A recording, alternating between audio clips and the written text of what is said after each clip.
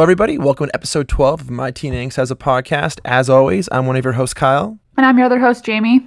Thank you so much, everyone, for joining us again. We are back at it with another round of Radio Free Roscoe episodes to cover, dissect, talk about, get way too in-depth about, and have a great time doing so. If you haven't listened to the show before, this is a podcast where myself and Jamie are going back and looking at some fantastic, some fantastically bad, some, very well-aged cheddar, and some very stinky Gouda TV shows from our past.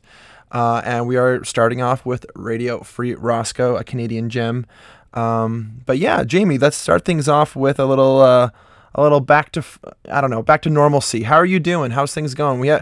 For listeners out there, we took a week off. And so Jamie, how's the week off been for you? Oh, wonderful. I'm having a busy but great October. So I missed this. I missed it, but it's okay. We got some stuff done, so I'm ready to dive back in. I'm happy to hear that. I will take ownership for us missing last week due to the fact it was my birthday. What would you say? Right before the weekend before. Yeah, that weekend. And I was recovering physically and mentally for about 5 days, so I really just couldn't do the pod, unfortunately. But anyway, we are back better than ever, ready to crush some great episodes. One thing I wanted to mention, though, before we get started, and of course spring on you without mentioning it to you, as always, this episode, in a way, is kind of our Halloween episode, somewhat. It'll come out the week of Halloween, more or less. So I am curious, Jamie, do you have any favorite Halloween TV specials? Do any come to mind? This can be from this era of show, or this could be just in general. If you have none, that's also okay. But if one comes to mind, please feel free. I know I do have favorite ones, but the ones that came into my brain immediately was Brooklyn Nine-Nine ones. Oh, those interesting. Those are always super fun. Yeah, those are right. Great. But just because I have such set Halloween episodes, but oh man, I'm sure I do. What's your favorite? Well, mine is a bit of a cop out, admittedly, or I would consider it a cop out. But I fuck pretty heavily with the Great Pumpkin. Pretty big fan of the Great Pumpkin. Pretty big fan of Peanuts in general, actually. I've kind of had this. I've kind of had this revived love of Peanuts and Charlie Brown later in my life. Okay. So I'm into even the Peanuts. I think it was 2015 movie that came out. That movie slaps. It's a great film. I would just mention. I just gotta say, I somehow connect you and Peanuts together, anyways, because I think of the Charlie Brown dance that you do, where you are playing the piano. It's one of those you got to see it to really believe it. Definitely but a visual cue. Great. Yes. It is, but that's funny that you say Peanuts. But I did spend the last couple this last week when I had free time. I watched all the Halloween Town movies because shout out to Disney Plus for making it so much easier to watch those. Yeah, the Halloween Town films, really a time capsule in a lot of ways. Halloween Town 4. Okay, thoughts on Halloween Town 4? Do you fuck with it or do you not? No, I don't have thoughts on it. Oh, I don't. Okay. I'll watch it, but I don't fuck with it. I think it's stupid that they didn't bring back her, but they brought back fucking Lucas Gabriel from who was in the Halloween Town 3 and also High School Musical. But they were we're not gonna bring back our main chick. Yeah. Because Sarah Paxton is up and coming, and what happened to Sarah Paxton? So, anyways, Sarah Paxton ended up being in this movie called Cheap Thrills that I watched for the other podcast I'm on called The Terror Table not too long ago. A little crossover there. But more or less, you're right. She didn't end up doing much. She was in another horror movie The Last House on the Left or something like that. Right. She was trying to become actually kind of remember that. Like a scream queen, if you will. Okay. I think that was kind of honestly the most wholesome. The most wholesome part of all of it, with Sarah Paxton aside, is that the girl who plays Marnie and the guy who plays Cal in Calabar's Revenge are actually in love and together in real life now. Really? Oh yeah, it's adorable. Yeah. Oh God. I've seen their TikToks. Oh man, TikTok. See, yeah. If 2020 has taught me anything, it's that I'm definitely a millennial and not a Zoomer. That's just a fucking fact. There's just no doubt about it. Fair. I don't know how TikTok works. Okay. I was just telling you, I'm just now Kyle, understanding. There's Twitter. a large number of millennials on the TikTok. It's okay. But what I'm saying is we have our own thing. I guess what I'm saying is I am feeling old now. So Fair. shout out hey, to happy Age. birthday, dude. Shout out Age. Yeah, I don't know. That's cool though. I actually like Halloween Town 2 the most. That's my favorite Halloween Town. So I'm happy that it's a good one. Hey, haven't watched them this year, but I am a huge fan as well. But if anyone out there has Disney Plus, I don't have Disney Plus. I'll get there one of these days. I just got the trial to watch Gravity Falls for 2 weeks and then I quit it. So also shout out Gravity Falls. That show fucking slaps. Anyone out there, if you have any of your favorite Halloween episodes, we would love to know. There is no Radio Free Roscoe Halloween episode, unfortunately. Because time isn't real in the world of Roscoe High, turns out. And perhaps it's time we get into that. So for those who haven't been following along with us, we are near at the end, basically, of season 3 of Radio Free Roscoe. This has been a roller coaster of a season, I would say, and I think these last 4 episodes definitely keep in line with that same kind of energy. And I'm excited to kind of get through these episodes and whatnot. I am again going to set sort of a timer here, Jamie, just for a little background. We gotta behind the scenes for people here because we've been known to go on tangents. We don't shut up. And don't get me wrong, I love the fact that we don't shut up, but every now and then I think we need to really focus on the task at hand. So I'm going to do that right now. This isn't about us. This is about RFR, you know? This is about RFR, and this is about our loyal listenership. We actually have we have a lot of international listeners, actually. I don't know if you've peeked behind the curtain. Yeah. I absolutely have, and shout out to y'all let's see. Let me just pull it up. Give me 2 freaking seconds. Shout out to folks in the U.S. I mean, I guess that makes sense. RFR aired in the U.S. famously on the end, which we have talked about at length. Took place in, I say in quotation marks. Took place. Ireland, Singapore, Abu Dhabi. I mean, shout out France. I think I saw Hawaii listener as well.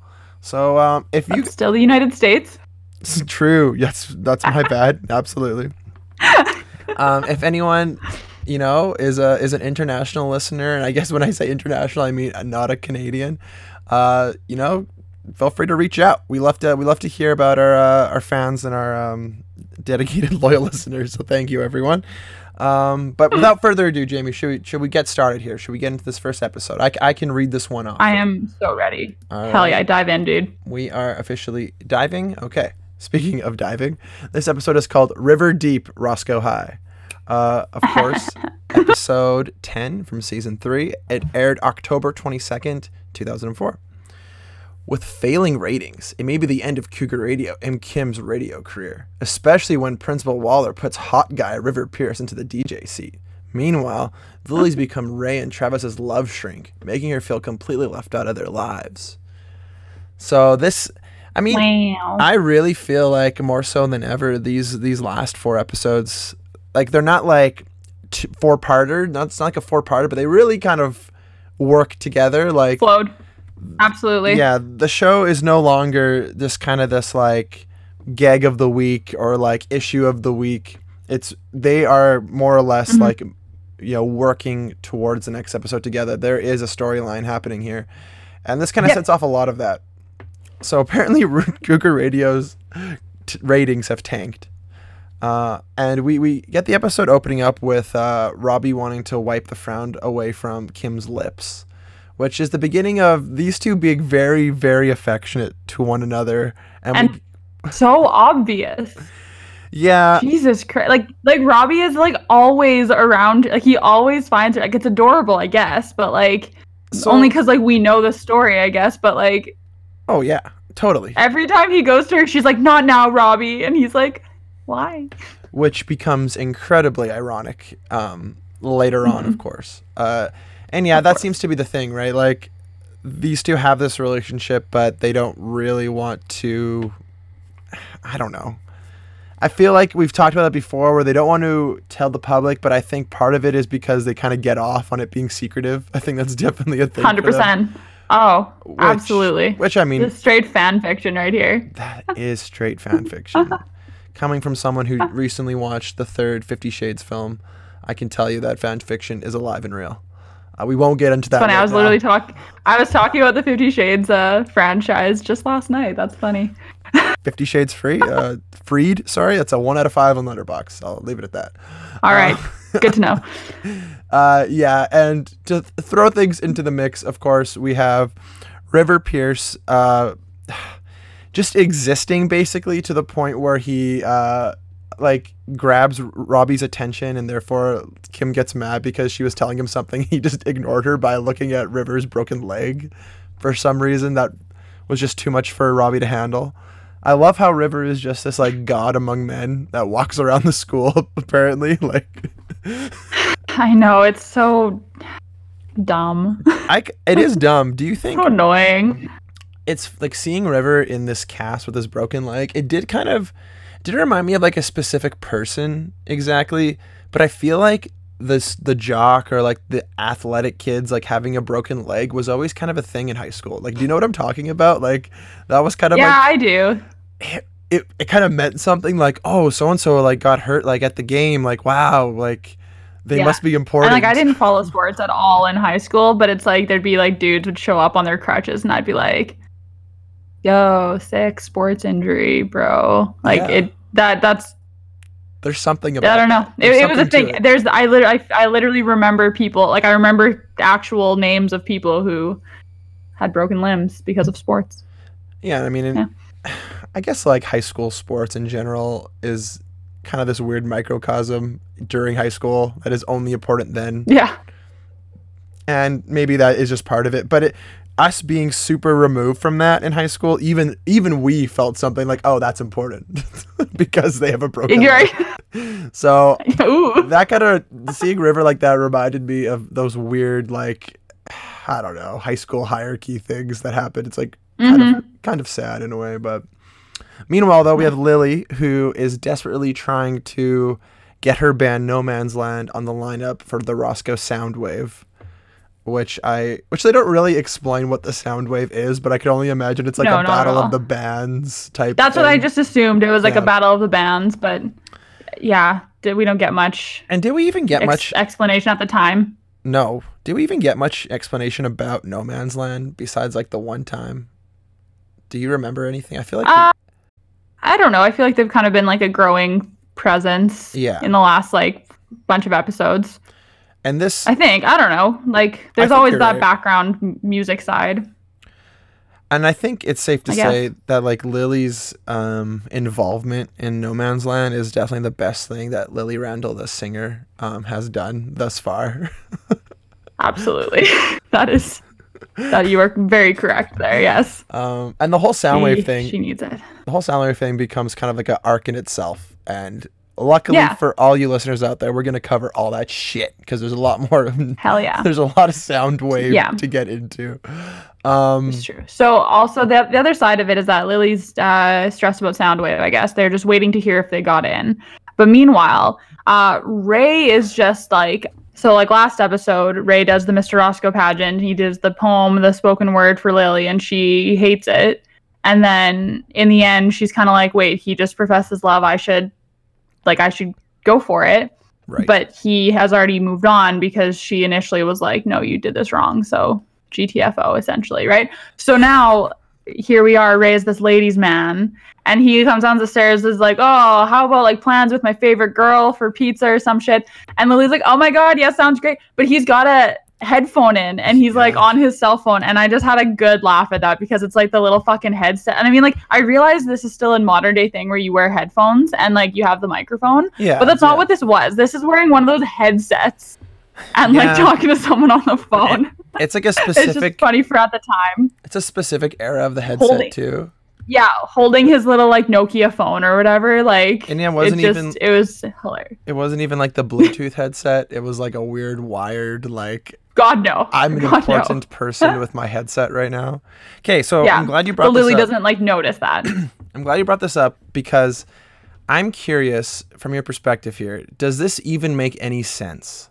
Like based on what happened at the Mr. Roscoe pageant, does it make any sense that people would be into Ray?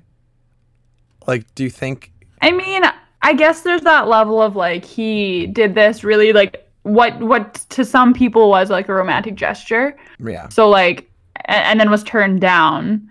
But that was very like bold of him. So I guess like to some girls that might be like, you know, they might be like, wow, I wish he did that for me or something. I don't know. Like it just I mean, there was like what, like 12 people in the audience at that pageant thing anyways. Yeah. Like who really saw it, you know?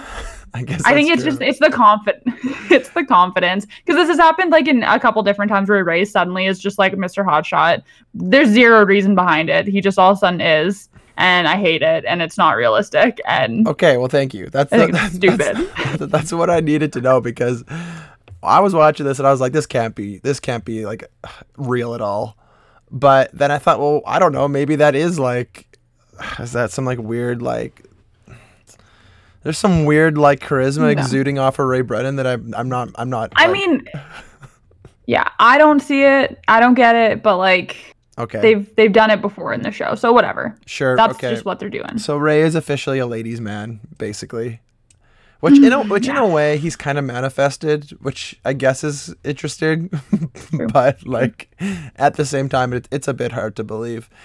Yeah, and through this though he is completely ignoring Lily, almost rightfully so to an extent, just because like he knows, like, or at least in Ray's perspective, he's like, well, that ship has sailed, so I try to find someone else basically. And Lily is how we've talked about, she's just, I mean, I don't know, maybe more confused than ever, I guess. I don't know. I kind of, as the episode goes on, I made this comment pretty quickly though, where like, so they're really, the focus here is that Ray has all these dates. He has this day planner that he's writing all. It's hilarious because like, love like like I know day planners are still a current day thing. Shout out longtime listener Jane Harder, but like day planners at the time were very different, and it just like him writing in his little day planner of all of his dates is just like hilarious to me. He's doing that. Meanwhile, Travis is writing lovey-dovey emails to Bridget. Yes. And no one's paying attention to Lily, and I'm just like, Lily, like they literally like wouldn't leave you alone for like multiple episodes. That's exactly. And now you're just like, why aren't they paying attention to me? It's like, yeah, Lily, because you literally rejected both of them. Well, kind of. I guess Travis just moved on his own, but like, but for a while she did, for sure. Totally, right? Yeah. So I'm just like shitty. I mean, I'm sure like it's you know a different it's transition for her, totally. But I'm just like, girl. Like, you kind of asked for this. You never know what you have till it's gone, huh? Yeah. I have to mention about the Travis thing too, is like Travis's character, like, who is he? Kind of changes all of a sudden. Yeah. There's a couple things that it's like he's dropped that mysterious thing, right? Like it's just he's a bit more open, weird. Which I guess like has been like a developing plot the goal? Point. I guess the goal, yeah. The only thing though is like I don't. Like, in no world do I think that Travis should have a hard time writing love letters. If anything, I feel like that's something he should be good at. Like, you know, based on what we know him as a person, I guess. As miscommunication, he should have no trouble here. So, okay. I found that a little bit weird. He's just almost like cartoony now, but it's well, and it kind of we said this when Bridget appeared in the last episodes. She was very like conveniently placed. Yeah. You know, like she like this character conveniently appeared, and suddenly we get more background on Travis as a character. And now she's gone, but still still in the story, but he is just, I don't know, he's just, it's very different. It's kind of like, since she is such a I think they didn't know what to I feel like they just didn't know what to do with him at this point. No, I think you're right. I think since he is Bridget is such like a big plot convenience that now Travis is too, for some reason, like just in general. And I know that changes. I know his plot changes in a bit, but I completely like it was just such like a drastic change. In a way, like him and Bridget's relationship is kind of how like Kim and Robbie's was for a little bit, where it was kind of just like this side thing happening, where like I guess it's still that way, but it's definitely a lot more prominent in the show. Although this one just feels a bit more forced, I think. Like the Robbie and Kim stuff, I think it was kind of the same like intention, but it always felt a bit more natural. Totally. It we watched the growth. Yeah. I mean, you could say we did for this too, but it just feels so much quicker. Nonetheless, yeah, I don't know. I don't love it. And it's a weird follow up too, because I don't know, like the postcards falling from the sky was kind of this like epic scene, and it kind of was sort of this epic thing for Travis and Bridget. And yeah, I don't know, this online relationship they have is just not really exciting. No, not at all. Well, and like, I don't know, you just think of like when the Lily Travis drama was happening after they kissed, and like he just like had nothing to say about it, you know? He was just kind of like, okay, well, we should just move on, I guess, but also I have feelings for Lily. But he didn't have much to say about it, and now he's like, I'm writing love emails to Bridget. Can you help me? I added a kissy face animation. And it's like, who the fuck are you? Yeah, that is weird. He says something, he's like, Bridget and I have an instant messenger dated 8. I'm going to go to the library to get some poetry. It felt like that was like an automated response. It was like an AI writing this line there. So I don't know. Something's a little bit weird there, but anyhow, on the other side of the coin here, since Cougar Radio is failing in the ratings, Waller takes the initiative to bring River Pierce onto Cougar Radio. To basically, of course he does, turn the show around. Which in a way, I kind of forgot about this aspect of the show, but I know that it makes the most sense for like River as a character to like infiltrate every aspect of the show. Yeah. Yeah. And that's literally what it is, right? Yeah. Like they tossed him in here as this like potentially like good thing, and I just hate him. I'm so curious how we're going to feel about him at the end of this, because to be honest, I know, I think it changes. I think it does, because my like memory of River Pierce was always like, he's kind of like the cool guy. He's kind of an asshole, but like he's good overall. At this point, he's completely a villain. So I do think things will take a change. We'll kind of get an understanding of like why he is the way he is, obviously. Yeah. But yeah, absolutely. He gets thrown into Cougar Radio to, I don't know, I guess just spread his charm, because I mean, say what you want about the guy, he does have a lot of charm. Yeah, people are always listening to his stories in the hallway, so Waller's like, what if they listen to his stories on the radio? Haha. I mean, it's sound advice. It makes sense. I get it. However, of course, Kim is upset, and Robbie feels bad for Kim, and to cover up for it, he says he feels bad for her in a strictly sociological perspective. I don't think it made sense what he said. I had to write it down. It's sociological, and I looked it up. I don't think it makes any sense. So that's Robbie having some pseudoscience for us. Trying to be smart. Anyways, fair enough. And I don't know. The ongoing saga of like, is Cougar Radio going to be successful or not?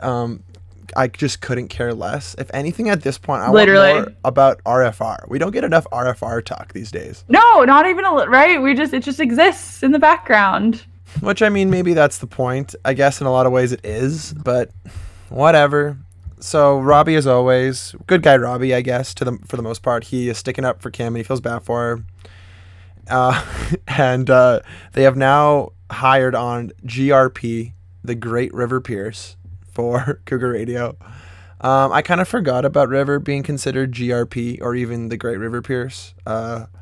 Anyone who is the great anything, I think, probably has too big of an ego to deserve the great. So that's how I feel about that. Yeah, and Lily kind of just has this, like, I guess, chip on her shoulder for the whole episode. Like, and in a way, I get it. Like, Lily is trying just to hang out with her friends, and they're all just bailing on her. Like, that sucks.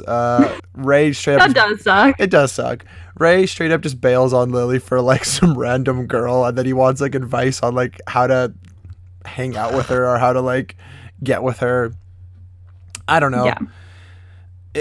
It's a bit, like... I don't know. It's a bit confusing, you're right, for, like, what you pointed out earlier, because Lily... Not only is she upset that her friends don't hang out with her, which sucks, don't get me wrong, but she also has these two other, like, really good friends that she could easily just spend time with. eventually takes the whole it's episode. Just it's just her old friends, I guess, right? And I mean, and yeah, I guess it is shitty for like for like both of them to now be talking about like other girls, and she's just like, shit. But so what do you think? I get it on some level, but it's just annoying. Totally. What do you think though about like eventually the episode kind of comes to a turning point where Lily stands up for herself, I guess, or she kind of like is vocal about how she's feeling. What do you think about what she says to them? Because she says to Travis, like, how do you feel if I was always talking to you about some guy? And Travis is like, yeah. But do you think Travis would care? I wouldn't like that. I don't know if he would, to be honest. Like if but I guess like they have previously like made fun of Lily anytime she has feelings for anybody. Okay, so it's different, I guess. Like they've made fun of her, but like it's not like being annoyed necessarily. But she also like, I don't know, she's never been that way to them. Like she's never like gushed over a guy to them. See, that's kind of so like I don't know. Like I understand. And I also think it's like, yeah, and I don't know. I guess like I kind of read it as like I mean, maybe it wasn't actually even supposed to be taken this way, but like to me, I kind of read it from like her eyes. It's like, how would you feel if I was talking about some other guy while you had feelings for me? Right. Yeah. Kind of thing. But that's like she didn't say that, so maybe that's not what it meant. No, I know what you mean. I was thinking that as well, but I'm like hard to say if that was even the point. I guess what I'm trying to say is I kind of felt bad for Travis almost because Travis is just literally trying to have like some female perspective to help him. And like, sure, he was being annoying. You're right. He was being annoying for sure, but I mean, I don't know. I think Lily should have like just brought her anger down on Ray in this case. Well, and I think Lily's main anger here too, like she didn't like hearing about all this. She's mad about the Ray stuff because she wants him to want her. The Travis stuff, I feel like she's not that annoyed that it's like Bridget stuff. It's more so, I guess, she just wants them to ask about her, and they aren't. Which that's kind of what it comes down to, is that they just aren't like. You're right. That's exactly. You know, like they yeah, because like they literally all hang out, and like she's like, yeah, guys, like celebration dinner, this is great, and they're like, Lily, can you actually help us with girl things again? And she's like, and so she like won't tell them about the Soundwave stuff. That surprise, they got into Soundwave. Yeah, I mean, never saw that coming. I guess. Yeah, I guess it's too bad. It's she just wants to share the love with her friends, and it can't happen. And yeah, that is frustrating.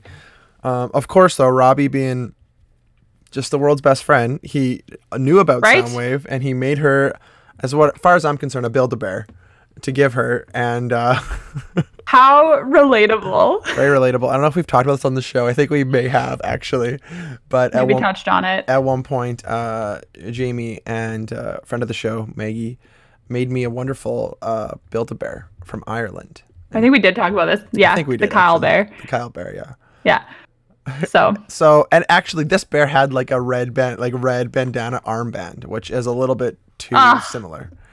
It kind of freaked me out actually. But shout out to Maggie and I subconsciously I'm wondering build that bear. I don't know. Without realizing it, maybe. To be honest, I think the Build-A-Bear you guys made me, I think at one point I literally told you exactly what Build-A-Bear I'd want. Like I think at one point I said I want this with the bandana with the roaring sound effect. And anyways, besides the point. Friendship, exactly. Robbie and Lily have the most wholesome friendship out of all. It's been a recurring theme. Meanwhile, though, with River and Kim and Robbie overhears this conversation with River, where River is basically conning his way into getting a parking spot, like I guess Waller's own parking spot, a credit for class by being on Cougar Radio, and his very own show on Cougar Radio, just by being who he is. And his catchphrase, of course, is "It's cake," which is also his license plate. Turns out, I used the term "It's cake" at work last week, and I literally like in my head was like, "Oh no." I don't know. Where did that come from? I don't know if I've ever said "It's cake." Like it came out of nowhere. I was like, "Oh my god!" RFR will. No one reacted weird. It was fine. Do you think anyone even knows? Like, do you think any of our coworkers know RFR? Everyone I've asked anytime anyone asks me like, "Oh, you do a podcast?" I'm like, "Yeah, it's like covering old shows. We're starting with Radio Free Roscoe," and they're like, You're so young. I don't know any of these shows. And I'm like, you're literally 3 years older than me. Like, stop making it weird. That's the thing about this particular show. I do think it's like in this weird limbo of like age gaps. Like I feel like because I can understand what your coworkers are saying. I get that. But like at the same time, like I know they've probably seen it. They just didn't realize what the show is. Totally. Anyway, I'm actually sorry. Just like super side note. Going back to TikTok, which I watch a lot of because I have a life. I've come across a couple videos of people being like shows you from your childhood you totally forgot about, or like Canadian shows you totally forgot about, and like Radio Free Roscoe comes up, and people in the comments are all just like, "Oh my god, I totally forgot about this show," and like part of me wants to like comment and be like, "Yo, check out my podcast, like it's about this right now," but also like I never ever interact with anything on TikTok at all, so I don't. But I'm like, guys, like I think it's out there, and people are like, "Oh my god, I missed the show," and it's like I want to comment and be like, "Yo, it's on YouTube, check it out." I mean, you could do that. Shout out to Grastic Goki, our number one source for your boy Radio Free Roscoe or content. your girl. I don't know. We're not sure. Our person. We love you. Yeah, I think it's safe to say we're kind of, at least myself, I'm scared of social media to some extent. I don't think I'd have the courage to comment my podcast on TikTok. That's just a sentence I have a hard time even saying. I don't bring it up to coworkers either. It just like comes up sometimes and I'm like, ooh. Yes, the podcast life. It's kind of like, I don't know. Anyways, it's kind of like a cool tattoo. Like you're not sure if you should show your tattoo or not, but you're proud of it still. It's like a tattoo across my stomach where I'm like, is it too personal to show this? Yeah, right? You're bearing your soul via your there podcast. You go. Okay. Anyway, we got to finish this part of the episode. We're almost there.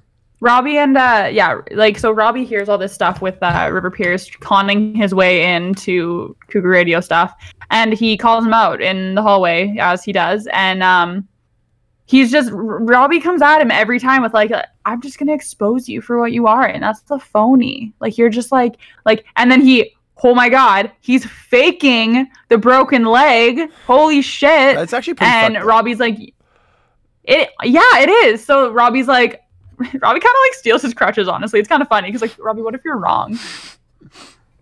I was thinking that. You're an asshole. I can't think of the show exactly, but I know there's a show where that has happened. I can't remember what. Yeah, and it's like, but yeah.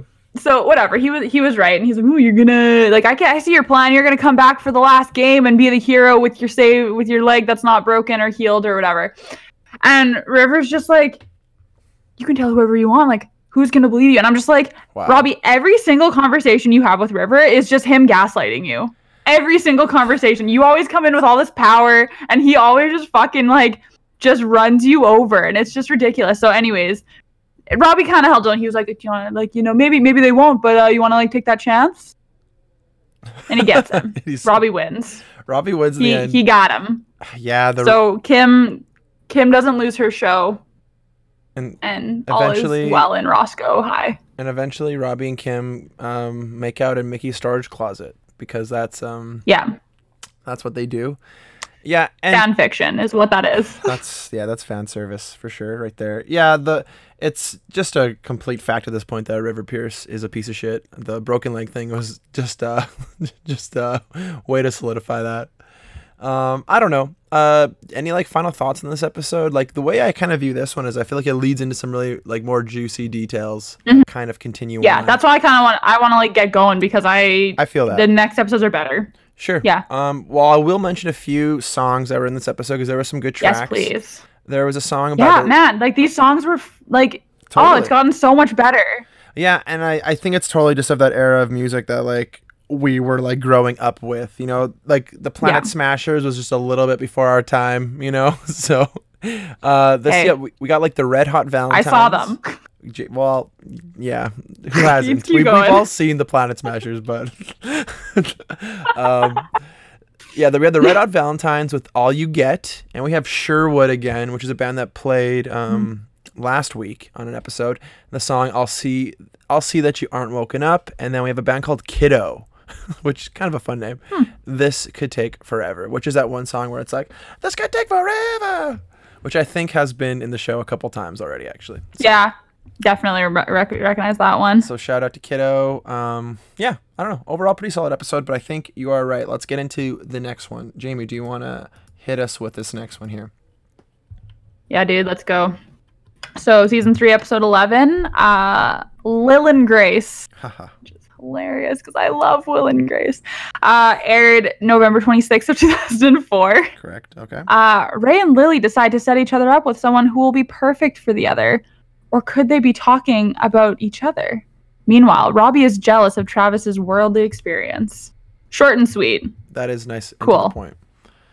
Yeah. Yeah. So, fucking classic. Like, set up on a blind date with someone random, but like, oh, are we talking about each other? Yeah, I kind of liked this, actually. Stupid. I thought it was kind of funny because... I did too, but also... Like, in a way... I was also just like, I felt secondhand embarrassment the whole time. Yeah, it's kind of like... sort of like annoying to watch. And I don't want to come off too mean-spirited here, but I have had this growing kind of disdain for Lily Randall for a couple months now, basically. And the whole time we've been watching this, you mean? The whole time we've been doing this show.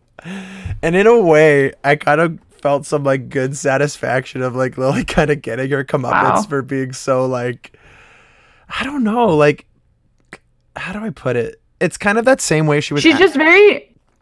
You go ahead, because I'm curious. Yeah, she's. I don't know. I just feel like with the whole Ray thing, she's always been pretty presumptuous of like. Yes. She deserves him. Like she's very like he's my friend and he liked me and I like him now, so he should be mine. But she also like still has not said that to him. Not even once. So it's just, I don't know. Not even once. Literally not even once. So like she has this weird presumption that like he knows that she has these feelings, but like she has never confirmed them to him. No. So I don't know. I just find it annoying because I see what you mean.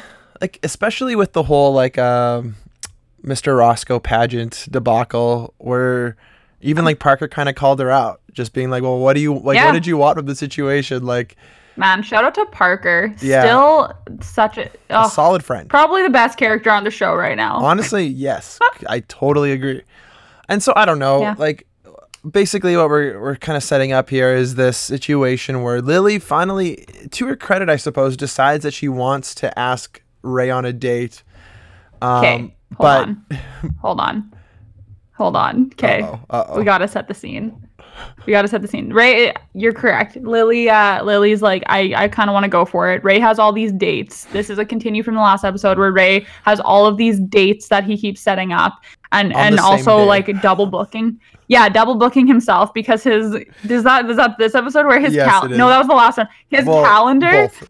That was the last episode. Yeah. His day planner that he's been using is from like the last year, so all of his dates are wrong. Oh, God. Which is that's actually a funny gag. Right. That's a funny gag. Super hilarious. He's like, oh, no wonder this was so cheap. Yeah, right. So that's funny. But so he's still doing it though. Like he's setting up all these multiple dates, and he ends up like he cancels on Lily for like a hangout because he mixed up his days or something, or he double booked or whatever. Anyways, whatever. Lily kind of blasts him on air. Yes, and because they get a call from a girl who's like, I don't know if this guy's actually into me. Like I'm into him, but I don't know if he takes it as seriously as I do. And they all realize while she's talking is that like this girl's talking about Ray. So they're all like, Ray, you fucking slime ball, get wrecked, dude. And Lily totally just like, she's like, well, here's what you do. You know, he canceled on your plans last minute. Just go to Mickey's by yourself, knowing full well Ray is going to be there with another girl. And it's just hilarious. So yeah, after the show, they're all at Mickey's because that's the only place anyone goes. That's all that exists, yeah. And they all watch this happen. Like Ray show up with one girl and then run into the other girl who they pretty much said to go there. And then there's a third girl. And like Ray gets John Tuckered so hard with all really three girls. Just like going in, and they like push him down, they pour a drink on his head, and it's just like honestly felt great to watch. I loved it. He gets John Tucker. Lily takes this. He gets John Tucker in like the first 5 minutes of this episode. Things move really fast. Yeah, he does. He has no reality of the situation at hand. Like it's kind of embarrassing for everyone. It's hilarious. So Lily takes this moment. She's with Parker, and she's like, Should I ask him out now, right now, this moment? Seems like a And good she's time. like, this moment, Seems like a and good she's time. like, while he's at his lowest, absolutely, you should. Hilarious. That is pretty funny. I like slightly earlier in the episode. There's this part though where Ray is basically bragging about how he has 3 dates at the same day and still doesn't realize how that's a bad idea. And the 2 other guys are like trying to give him props for it, but Lily is like, "What the fuck, you guys? Like, why is this a good thing?" And they are both kind of like, "Oh yeah, haha, that's not cool." But I thought that was funny because. But also, I thought it was funny because it just shows that like these are still teenage boys and they're all stupid still. They sure are. So, yeah. Anyways, Lily does it though. Lily goes up to him, and what does she do? Like does she prompt it or does he? Where she's like, I know someone who would be perfect for you. I guess she starts it. Hey, I think it's her because she starts the conversation. Yeah. Yeah, and she kind of is like, I know someone who, she's a lot like me, which like Lily, like you fucked it up right from the get go. Yeah, it's embarrassing. Because you, oh my god. But she's like, yeah, I know this girl who's a lot like me, and I think you guys would make a good pair or some shit. And he's like, oh, you know what? Because I have someone who's kind of like me as well, who it'd be great to set up with you. And it's just like it's like cute banter, but it's like they aren't on the same page. No, not at all. They are not, and I feel like I could you read that from the TV? Because like I think maybe it's just because like I've seen the episode before, but like even watching the conversation, it was clear as day. I felt like that they were not on the same page here.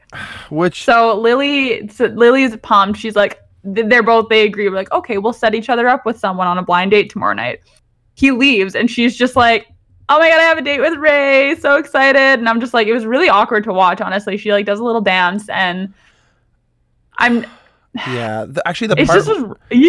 part where she does kind of, I don't know, congratulate herself about getting this date with Ray is something that I actually very much remember, where she's like, Ray wants to be my boyfriend because he likes me. He wants to kiss me. I totally remember that. That's actually just another one of those like Rio Fiorasco, like, I don't know, ingrained moments in my brain. Yeah, though, I could not agree more. Like, watching that was hard to watch. And it was also hard to watch because I knew what was coming next. Like, I knew nothing good was going to come, and I knew I was going to just cringe more. Exactly. Yeah, me too. Yeah, I don't know. I don't know how you could read that as, like, clearly.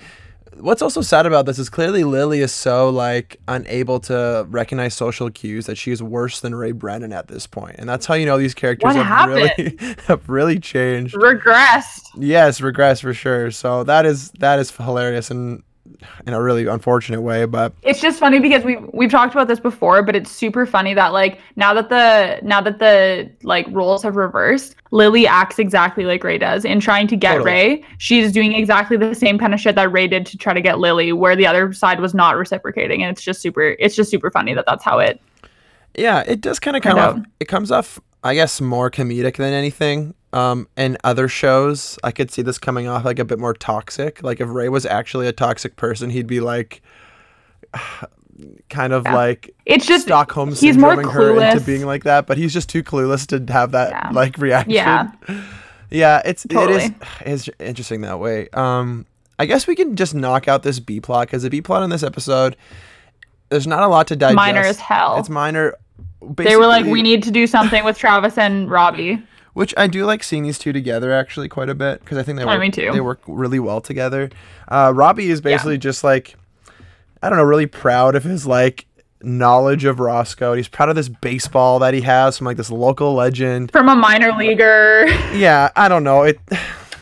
It's just like things that are interesting to him or important to him, and Travis doesn't really knock them. He's more so just kind of trying to relate with him, but the things that he's trying to relate to Robbie with, are things that are like far more important, I guess, in like a worldly viewpoint, and Robbie is jealous of that. But what's actually interesting though is what I like about this dynamic is Robbie isn't like purely jealous. He's not like spiteful towards Travis. He's just kind of like feels like he's missing out. Like he's just like he's just down about it. He's not necessarily like, oh, I fucking hate Travis, because he's not mad at Travis about it. Yeah. And Travis isn't like especially he's not super showy in a way, there's like times where he's like, I don't know. It's kind of like the Buddha thing. He always talks about Buddha to the point where it's pretentious, but it's also to the point because that's just what he knows. That's just who he is, right? Yeah. So at a certain point, you kind of have to give him slack for that. That's kind of how this reads as well. Like, I don't know what you thought. No, I know. And I think this is something we've talked about with Travis before, is that he's not like all of his worldly experience or whatever. Like he's never used it to make himself better than the rest of them. Totally. It's just the experience he has, and he doesn't know any other way but to use it in like basic conversation because it's all he's got, right? Yeah. So even in this, like I just feel like he is trying to relate to Robbie in a lot of ways, but it's all he has. Like he's just like, yeah, in back in Hong Kong and all this, and then Robbie's just like, all I've got is Roscoe, and he's just like, okay, but all I have is Hong Kong. I'm sorry, like. It's true. No, it's and I think they actually the show handles that pretty well. I think I actually, as minor as this B plot was, because trust me, it's very minor. It was kind of nice and sincere. Well, and Robbie gets really upset. He's like, you've just like, we're the same age and you've done all this like worldly experience. And I'm like I'm sitting here and I'm just like, Robbie, you're 14. It's the fact that you haven't really left Roscoe is not that weird. It's okay. You're in high school. Like unless you have like a privileged as fuck family who's taking you to these fun places. Like all of the coolest places I've ever been in my life, I went with other people's families because they were like, yeah, you can come with, and my parents were like, well, we're fucking never taking you there. So like, yeah, by all means, here, go on this family vacay with a different family. Like it's okay, Robbie. You'll get over it. I mean, you should be very grateful that my parents drove you to Edmonton, Alberta.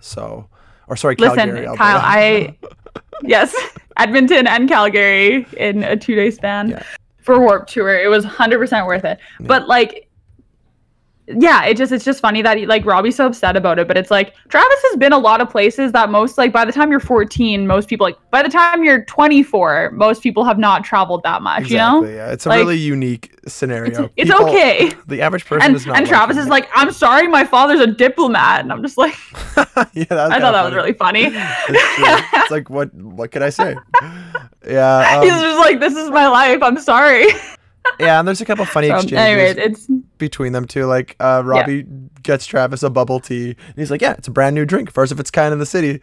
And then Travis is like, "Oh yeah, by the way, I had a bubble tea machine in my school," which is kind of a low blow. When I first saw this was the first time ever seeing bubble tea. When we had bubble tea here, when you were able to get them here. Yeah. Wherever you were able to get them from. I never got them. It wasn't really for me. But I knew in my head, I was like, I knew it from Radio Free Roscoe. Oh, really? And and people were just like, yeah, there's these little things at the bottom. And I'm like, they taste like snot? Because Robbie says they taste like snot. Oh my God. So that's a thing that carried over for me. Has Radio Free Roscoe added to the North American public conscious of bubble tea and the canon of the snot? I think it has. I'd say so. That's interesting. No, it's true though. It's funny though. Yeah, 2004, that makes sense of North America's consumption of bubble tea definitely started around then. I think that checks out. That's funny. Definitely because of RFR. I have some great memories of the local LAN, the local arcade. Shout out to the Cove. Campus Cove doesn't exist anymore, but shout out Campus Cove. They made bubble tea there. That was actually pretty rare for the time. Anyways, that's very besides the point. This kind of culminates in the climax of the episode, so we'll revisit that B plot a little bit at the end. But we should get back to what Ray and Lily are up to. So Lily is very excited because she's stoked to have a date with Ray. Because as far as she's concerned, her and Ray are going on a date tonight. It's gonna be a big deal. And while they're doing the show, it's what's the segment? It's called He Said. She said. It's not quite that. It's something a little bit different. No. Oh, it is, because in my head I also thought he said she said, but it's he talk she talk. Yeah, he talk she talk. That sounds right. Something like that. Which is anyhow. The whole dynamic of the show previously though is that Ray would say something, I don't know, somewhat chauvinistic, and then Lily would give her perspective on it and rebuttal it. But in this case, Ray says something incredibly sexist, where he's like, women doing male sports? Are you kidding me? They get angry when they're wearing the same shirt. Oh my God, there's no way. And I'm just like, oh, fuck. Lily comes back and like, okay, Lily, what's your response? And Lily's like, yeah, no, I think he makes some great points. I agree. That just makes no sense. And they're all just like Lily, like Lily. Ray says like potentially the most ridiculous thing he's maybe ever said on the show, like at least top 5, I would say. Yeah. And Lily's like, I don't know, seems cool, seems chill to me. Yeah, checks out. Agreed. I hate when someone wears what I wear. Like, okay, this is what I'm saying. This is why Lily is annoying, because like I can't even trust her to be like this like strong character anymore, where she just fucking breaks so quickly to Ray's bullshit. Yeah. And won't even like call him out. Yeah. Like, sure, you can like the guy, but you still gotta call him and check him on his bullshit. Like, anyway. Yeah. That annoyed me. Don't lose your values. Absolutely. Ugh. Anyhow, that annoyed me a little bit, but so even up until this point, and the reason she's so excited, or she's being so, I don't know, nice, neglecting and nice of his whatever bullshit he's spewing out, she's is just because she thinks they're going on a date, and Ray still like has yet to like clue into that, but he doesn't necessarily, it's not his job to, because he was the one like being pretty clear, like, oh, I have like someone who's not me for you tonight. Yeah. And of course that person ends up being his buddy from church, Mark. Oh my god, this fucking killed me. Apparently Mark, Ray my goes buddy to from church. Right, that's me. I was like, oh, apparently Ray's a churchgoer. Huh. That's an added bonus. I don't know why I found that so funny. I really did. No, me too. It was just so random. Like, there's been no talk of any kind of religion or anything in this whole show, and they're just like, yeah, my buddy from church. And it's like, oh. But it like also kind of checks out, because I could see Ray's family being churchgoers. Like, it makes sense to me in a way. But anyhow. Sure. Yeah. So at this point, sorry, hold on. I'm sorry, honorable mention. Oh, sure. The date that they're going on is to karaoke night at Mickey's, which is different from like open mic night, because it's karaoke night and you're singing karaoke. Parker volunteers to MC, which is fantastic. Ed and Ted they're the are gems. really involved. They and honestly, I thought it was just adorable, because they get up there on stage and they sing their song. But I was like, yo, fuck, bring back Entropy. We need more Entropy in our lives. Oh, it's also adorable because they literally dedicate the song to each other. Which is just... Yeah. Oh my god, like, this is dedicated to my best friend in the entire world. Ed, my other best friend. Ed. I was gonna say Bill again. But honestly, at this point, they're very close. Although Ted just looks like Sonny more and more every day. It's true. Yeah, so the karaoke's going on. Mark is introduced to Lily, and this is when Lily clues in that she has just totally fucked up. And read every single situation incorrectly. So she grabs Parker, and she says, Parker, you have to help me. You have to find someone for this date. And just so happens there happens to be someone right next to them who earlier in the episode actually Ray bumped into. That was our while they're talking about, like, it's a whole thing. They are having a conversation about how meeting a girl just by like fate. And he gets up and was like, oh, how am I going to meet a girl that way? And runs into this girl and is like, oh, sorry. And they don't mention it. And then later in the episode, she shows up and is this random girl that Lily's like, hey, help a girl out. I need you to... Which, honestly, fucking dumb, though. I just hold on. Stupid. They go to this girl and they're just like, hey, I need your help. See that guy over there? He's got such a big crush on you. Just be honest. Just be like, hey, I fucked up. I thought I was going on a date with this guy, but he brought someone else for me. I need you to be my fake date for him. Jamie. And just make it all clear from the get-go. Come on, Jamie. Stupid. Nobody on this show is honest. I'm asking too much. You're asking way too much of these people. It's not a possibility. We get introduced to the one and only Grace out of complete negligence due to Lily. And classic. And Grace is down. She's down. I'm sorry, 1 second. Is that not how he got with his first girlfriend? Because of kind of complete negligence, right. Pretty much. Pretty similar. Anyways. Which I think even at that point when we watched that episode was kind of confusing to me, because it reminded me of this a little bit, I think. Yeah. Yeah, no, I think you're absolutely right. So yeah, Grace is down to help Lily like be her date for Ray. But in classic Ray and Lily fashion, which is just so hard to watch in a way, they just spend the whole night talking about each other's experiences and them like basically why they should be together forever, but like can't realize it. And the two dates are like, wow, this is really obvious to them, but not to Lily and Ray apparently. Yeah, and the weird thing too, it's a little bit, I don't know.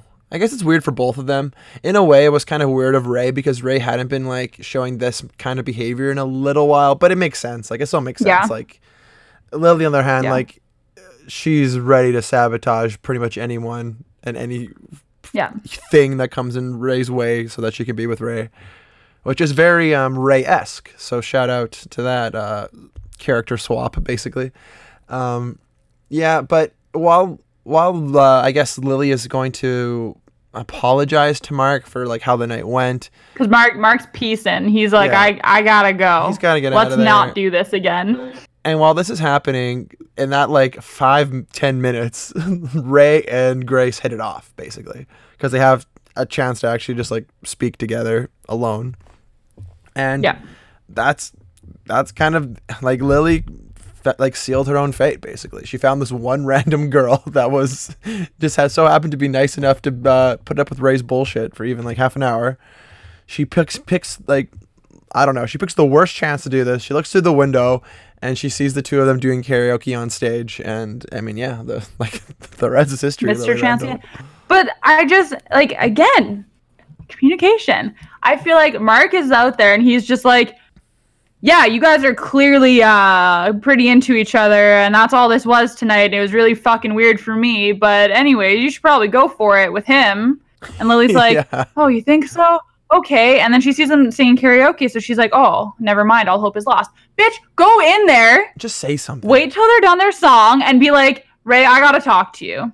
Yeah. Like, there's no commitment here yet. Even if him and Grace are like clicking, great. It's not like he's committed yet. No. Oh my God, it's so annoying. Like, Lily, shoot your fucking shot. She never shoots her shot, and it's so frustrating because every opportunity, like, she's had so many opportunities and she just doesn't, and it just makes me so mad because I'm like, fine, you fucking deserve this then. Whoa, that's my thoughts. There's a lot of heat on the table right now. And then, sorry, do you have anything to say about that? Please, because I'm here for it. Continue. And then, as I'm fired up about that dumb situation, Robbie and Travis show up. Yes, right when we need them. Right when we need them. Honestly. So Travis's big thing with just to conclude our B plot, Travis's big thing with talking to Robbie, he's like, yeah, I might have all these experiences, but you've got Roscoe and you've got this and blah blah blah. And you know what? I've never even done karaoke before. And Robbie's like, you never done karaoke? So he brings him to do karaoke. And so they get there, and Travis gets up on stage, first time ever. And he sings this, like, what was he singing? Like, almost like a Frank Sinatra-esque, like. Yeah, like. I don't even know. Which is, like, honestly. I don't know if it was an actual exactly song. What I expected.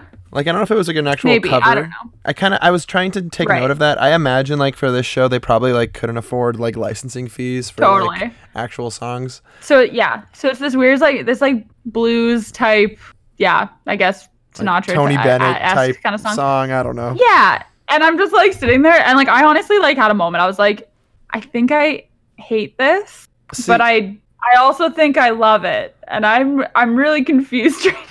I actually really liked that because I don't know, it's just a nice ending to like the nice bonding experience between Robbie and Travis throughout the episode. The song itself and Travis himself singing was honestly a little bit cringe. But all in all, that's what I mean. That's what I'm talking about. I was like, I think I hate this, but I kind of love it. You know, but I almost think it would have been worse if Travis was just this amazing singer. If this whole time Travis was like just much better than Lily, I think that would have almost come across a little weird. That would be hilarious. I mean, like, dude carries the tune, no problem, but like he's not singing backup in No Man's Land. So this is true. And that wraps that up really nicely. But I totally agree. I think like the thing with Lily and Ray at this point is Ray has made it pretty obvious, at least twice really, that he is into Lily and probably would be again, probably still is to some extent maybe. And Lily has never expressed that to him. So you know, say what you want about Ray, but at this point, like, the ball's definitely not on his court. Like, he's just kind of doing what he wants to do. And I think at this point, seems pretty okay. I don't know. Things do heat up, though. They do. Do we have any other comments on this episode, or should we roll on to the next one? No, I think we can keep going. Yeah, there's more to say, but we need more context. We need more context, exactly. One song I'll mention from this episode is the song Heartbreaker by the band Riff Randalls. I know that this band played a song in another episode, but I can't remember if it was the same song. It honestly probably was, but shout out Riff Randalls. But let's get into the next one. So this next episode is called Daddy Dearest. This, of course, is episode 12 from season 3. Premiered December 3rd, 2004. And it goes a little like this. Kim invites Robbie to dinner to meet her dad, and at the dinner, River Pierce shows up. Lily is having trouble finding inspiration to write a song for the band's performance, and when she does, she accidentally remakes a band's old song. Yeah, there you go. There's a lot here. There is a lot here. I would say, like the most of the episode spends a lot of time on this dinner, and it all kind of starts with Kim and Robbie having this conversation about taking things more seriously, and Kim basically straight up just asks him, let's take the relationship to the next level. I want you to meet my parents. Which in a way... No, she says, I want to take it to the next step, or this next step. And he's like, what do you mean by that? Oh, they're on the phone. Yeah. In the hallway together. Like, one of them calls the other one. But they're literally back to back on like the corner of a wall. So like, haha, adorable. It is. And she's like, I want to take this relationship to the next step or the next level. And he's like, what do you mean? Like, you're gonna make out not in closets? I didn't even clue into that. Okay, well that's how I took it, and I was like, no, I'm sure that's exactly. And right. And she's like, I want you to meet my dad or my parents. And Robbie like has this look on his face and just hangs up the phone and walks away. Yeah. Like fuck. He couldn't handle it. It was great. And she's just like where like looks around, he's gone. And oh my god, it's so funny. It is hilarious. Killed me. Robbie is just, and like there's just music playing in the background too. It's like this like war theme of like he's in pure danger. Pretty hilarious. Mm-hmm. Yeah, and I gotta say, like right off the bat, this is a little bit surprising for Kim. Like I feel like up until this point, her and Robbie have been like pretty much on the same page of like where they stand and like keeping things a secret and this and that. But in this case, she like definitely takes the lead and like takes like the initiative to set up like this dinner or to invite him or whatever. Well, it kind of shows how serious she actually takes their relationship, which is kind of funny because she's always been the one, like he's been very like pro them the whole time. She's the one who's been like, Robbie, I don't want to talk to you right now. Like you're in grade 9. Like that's been her the whole time. Right? Like he is a 9th grader. But a youth compared to me. So it's just kind of funny. Like that she's like, I want you to meet my parents because this is actually a serious relationship, turns out, that no one knows about. Yeah, no. And again, fan fiction. Wow, yes. This really just keeps evolving that way, doesn't it? But you know, I kind of like that. I think it's a great way to sort of open things up. I think we should just cover this and then go to the B plot. Because they really exist as two different things. It's true. Very, very not connected. Yeah. So Kim. Yeah. So Robbie is obviously, like you were saying, immediately sort of scared shitless about this. And in doing so, Kim puts Robbie through the test of like, I don't know, preparing for fancy dinners and knowing what like her father likes. And during this point, there's a little bit of foreshadowing, which I just realized right now, that River Pierce interrupts their like etiquette date. Yeah. In the studio. Right. And then River kind of like makes sense. That's fine. Yeah. Actually made enough sense then for sure. Later, barely, but we'll get there. And he's like, "Oh, taking etiquette class. Hey, Robbie. You know, you surprised me." And he just kind of like, I don't know. And Robbie just kind of like, fuck, like. Always some bullshit with like every conversation he has with River, he's just like, God, like fucking kill me or kill yourself, like just either or. Did you ever do like an etiquette class, or like do you know anything about like these bullshit like etiquette rules, like dinner rules? I couldn't tell you which fork to use personally. I think maybe it was from RFR, but like the starting from the outside and work your way in. I think I kind of knew that, but Right. I don't. I took an etiquette class actually in high school. It was, or not a whole class. You know, it takes a lot for someone to admit to that, Kyle. That's really, I respect you for that. It was part of my home ec class actually. So it was more of like a unit. I was gonna say that sounds like a home ec. It's more of a unit. Maybe I did too. Your aunt may have taught me that, honestly. Like, what do I have to remember? Yo, shout out teachers, shout out school boards. Your aunt who taught me. Shout out my aunt. I remember it just feeling like the most, like, I know people say this a lot, like, oh man, like, why am I gonna need to know algebra for the real world? But I have to say, like, learning that etiquette unit was definitely the most useless thing I've ever studied for in my entire life. That much I can say. That's fair. I mean, I think I guess the way I look at it is if I was ever in the room with anyone like similar to Kim's father, I've done something wrong. I'm not around people that I should be associating with. Watching it, if you have to prepare etiquette to meet someone's parents, like, yeah, something's fucked. Do you want in that family? Like, I mean, No. Hey, maybe that's what floats some people's boats. Like, that's fine. But like, it's not for us. I don't know. That just seems, well, yeah. And also just like, dude's like a history teacher, like a history professor, which like great. That's very, like good for him. But it's like, what makes that formal? Like it just. I don't know.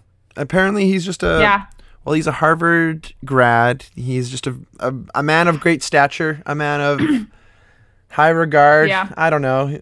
He's kind of just like a caricature in himself. Like he's just like the fancy guy, like totally, which is cool. I don't know. It's kind of interesting because it makes sense. I think like the episode even where like the Donnie the Dragon episode where like Kim's on the phone with her father and like, oh God, what is she even saying to him? I can't remember. But just knowing how like she was reacting to what he was saying to her and what he was saying to her on the phone, it makes a lot of sense with how his character is presented to us now. So that checks out without a doubt. This dinner date, or I guess evening, doesn't even start off well at all because her mother can't attend, so it's just the father for the dinner. Which we find out her mom is a doctor, so yeah, which honestly just kind of makes sense. I feel like they're just like the smart rich family, which makes sense. Totally. Cool, very cool. The thing that gets me though is when Robbie drinks the finger bowl. That is pretty hilarious. Don't get me wrong, it's not that I expect really anyone to know what a finger bowl is, but you have to think that you don't drink a bowl that's that small. Like there's no way that's where your water bowl, there's no way that's where you drink your water out of. That was pretty funny, I gotta say. So things do not start well. Like it's just this awkward date. Like, well, can we hold on? Sorry, before we dive into the date itself, I just want to make a note of the Lily Robbie friendship real quick because Lily is the one getting him ready for this date. She has stolen one of her dad's ties, her dad's best tie, adorable. And he's got this little suit on, and like I guess like I'm not sure what the context was that like Robbie gave her, but like she was like like really trying hard for Kim Carlisle, and he's like what do you mean Kim like he tries to kind of like Lily knows. Like, Lily has known for a while. Absolutely. After, like, the Cougar Radiator calendar thing. Yeah. Like, Lily's known. Yeah. So, like, for him to, like, try to, like, hide it, I guess. Or, like, not hide it. He opens up pretty quickly. But it's just, like... But he's like, how did you know? Like, says that. And I'm like, Robbie. It's pretty obvious, man. How do the rest of the guys not know is my question. Exactly, like, you guys are so obvious. I mean, I guess at this point, like, there's been so many situations where Lily has been, like... around them or exposed to a relationship or whatever. Like it's old news at this point. And I think he almost in a way feels that way. He's kind of like, yeah, now it's whatever. So they have a very trusting relationship. And she, like, Lily tries her best to get him ready for the dinner date, but it's a tough sell. Like Robbie's trying to talk to her father about the War of 1812 and he doesn't want anything to do about it because that's what he does for work and he's over it. eventually, when it seems like things couldn't get any worse, of course, who shows up but none other than River Pierce, who is dropping off some so fucking stupid contracts for his dad, whatever that means. Yeah. Because this is the only fancy restaurant that anyone eats at. So he's like, yep, this is the place. Oh, look. I guess. I happened to come across. I mean, I guess that makes sense. I mean, if Roscoe is like a smaller city or town, there probably is not that many, I don't know, steakhouses or whatever, whatever it is, country clubs, golf club, I don't know. Yeah. Anyway, so River's there. It's just like, I don't know, like this is the thing with the River. Yeah. Is they are. Well, and Kim's dad knows him for some reason. Sure. Because they're like he knows his dad, I guess. Yeah, I guess that kind of is what they allude to, and that I don't know.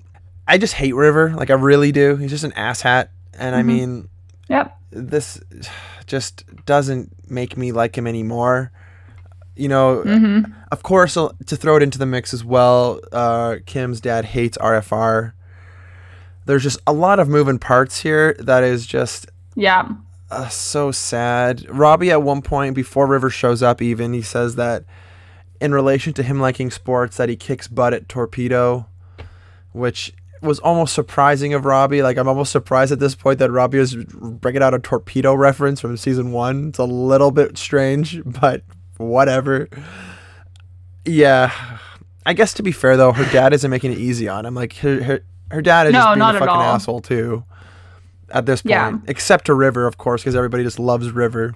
I don't know. It's so hard to watch. It was hard to watch. And I think when I was watching it at first, I thought it was a bit annoying of like the fact that her dad is like so concerned about like what university or college they're going to.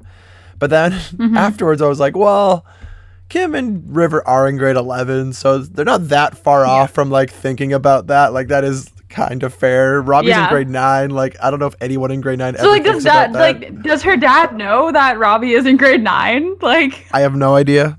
I'm going to assume has she probably dropped not. that bomb to be like, Dad, I want you to meet this 14-year-old that I'm dating?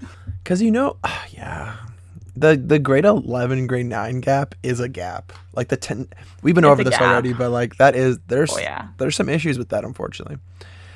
I don't know. Yeah, so it gets to the point though where Robbie is fed up with like the bullshit that Kim's dad is spewing out, and he's fed up with like how much he is putting down Kim in the process, because his dad's not only is her dad being really rude to Robbie, but she's being super rude to Kim, and it's like not giving her any respect, and it's embarrassing. Oh my god, it's so annoying. Absolutely. So Robbie stands up for her. He stands up for Kim in a very nice way, and you can see Kim like blush and like get really like flattered in the process, and Robbie just storms out. He storms right out. Yeah. He's out. He's like you have your daughter is so smart, so beautiful, so just like all this stuff. Honestly, it's very sweet. The whole thing is just like, hell yeah, Robbie, put that foot down. Hell yeah. Yeah. It works pretty well. Great. And what eventually happens is the next day after the date, Robbie kind of like, I don't know, does the walk of shame to the Cougar Radio office to like be like, hey, like how'd the rest of last night go? And Kim's basically weird. What happened? Kim's like, well, not very well. Like I snuck into my own house. Like it did not go very well.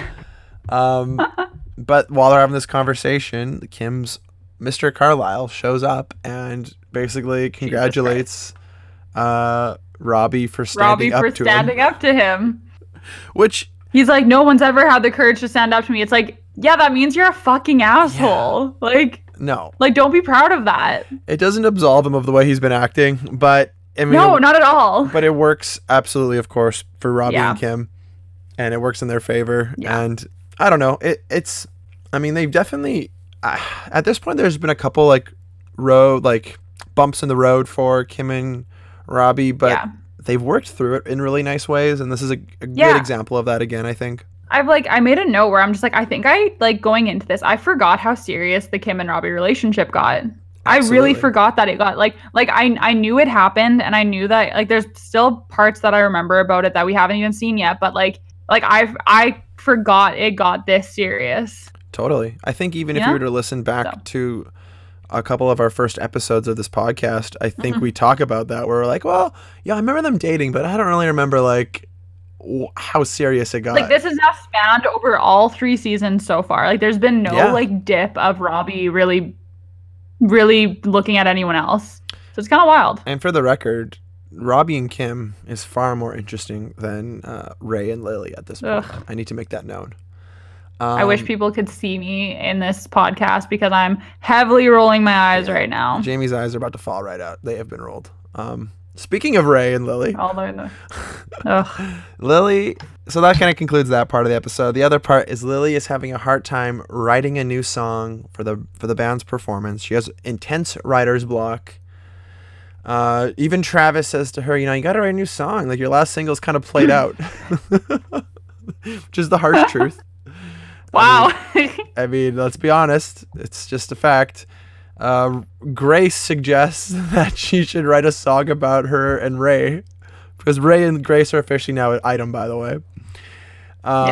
Which is hilarious because, like, Lily has a hard time writing the song, and then she's also, like, still dealing with the fact that Ray is with another girl. Okay, so did you pick up on this at all? Because, like, Grace looks just like Lily. You know what? No, I haven't really picked up on that too much. You think so? Like other than, like, she's got bangs and Lily doesn't have bangs, but, like, they look very similar, or at least, like, maybe the look of them is just very similar.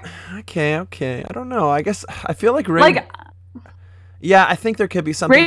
Ray didn't choose her, obviously, like we covered, but it just it's just her as a character. It's almost like it's a very it's like I don't know. It's just another Lily. Yeah, I could see that. It kind of. The thing is, they kind of introduced Grace just to, like, throw her in, and I don't know exactly how things go, but I feel like I couldn't remember if they like when they introduced her last episode. I honestly was like, I feel like they get together, but I don't actually think they do. And then I made another note saying I am incorrect. They get together. I guess so. But it's just I don't remember her very much, but I do though. It's such a strange thing. It is a bit of a strange thing. If my memory serves me correct, I think, like, Ray just kind of flip-flops yet again, and he's a bit of an asshole to her. I think that's what happens. Yeah, I remember that, like, the next episode, I remember a lot of it. So let's get to that one. Okay. Well, anyway. So Lily's trying to write the song. She can't do it. Travis basically tries to help her with some, like, meditation and some, I don't know, thought exercises. And the best, all that really happens for her is that she ends up making another song, or a new song that is almost exactly like a cover of some made up band called the Blow Pops. So she's upset because she spent this whole episode trying to write a song, and all she can make is a song that almost sounds identical to another band's song. Which, classic. We've all been there, right? So what can you do? The episode does kind of end off, though, with Lily looking at a photo of her and Ray, and she starts to work and write on a brand new song influenced by him, and that's kind of what leads into this next episode. Which is funny because they were like, "Oh, write a song about us and fate bringing us together," and she's like, "Yeah, I'll fucking write a song about you, fine." Yeah, the mean-spirited nature. The mean-spirited nature of Lily Randall. I'm telling you, I'm not super into it, but anyways, let's I don't know. That episode to me was just really about that dinner date, and really just leads into this season finale, the season 3. Yeah. Season finale. Jamie, do you want to hit us with the deets on this one? I do. All right. Season 3, episode 13, There Will Be No Encore Tonight. Aired December 10th, 2004. Lily makes another attempt to express her feelings to Ray. Travis attempts to express his feelings to Bridget, and Kim attempts to reveal her relationship with Robbie to the world. A lot of attempts in this here episode. Many attempts, and there's a lot that happens in this episode. First off, I need to sidetrack us right away. Do you fuck with encores? Are you a fan of encores? Do you think encores are cool? At actual encores at a concert? Yeah, that's correct. Yep. You heard me. Yeah. You fuck with encores? I fuck with them. I don't fuck with encores. Only because I know I know they're happening. I want them to happen quick, though. Don't make me wait for the encore. I'll stick around for it, but like, don't make me wait for it. When an encore happens, oh God, here we go. When an encore happens, how many songs do you think a band should play? Like just one, or like, what do you think? 3. 3 is a good number. I remember the first time I saw this band Stars, this great Canadian band Stars, they played a 5-song encore, and it actually kind of blew my mind. Okay. A little bit long. Okay, so hear me out. Yep. Black Parade Tour 2007. Oh God, I knew this was My Chemical Romance plays the entire Black Parade album, leaves, and their encore is coming back out not in their Black Parade outfits and playing all of like the rest of their songs that singles, are hits basically. Or that people like. Pretty much, yeah. And so like their technical encore was what, like 7 songs? Yeah, it was the singles and like a couple other tracks from the second album, yeah. Yes, huge. I guess in that case, I fucked with that encore because it was kind of like I don't want to get too much into the My Chemical Romance lore. You know, the concert. I remember the concert ending, and being like, "What about the other songs?" Like, I thought though that it was kind of like part of the performance where it was like, "This is the Black Parade. This isn't My Chemical Romance.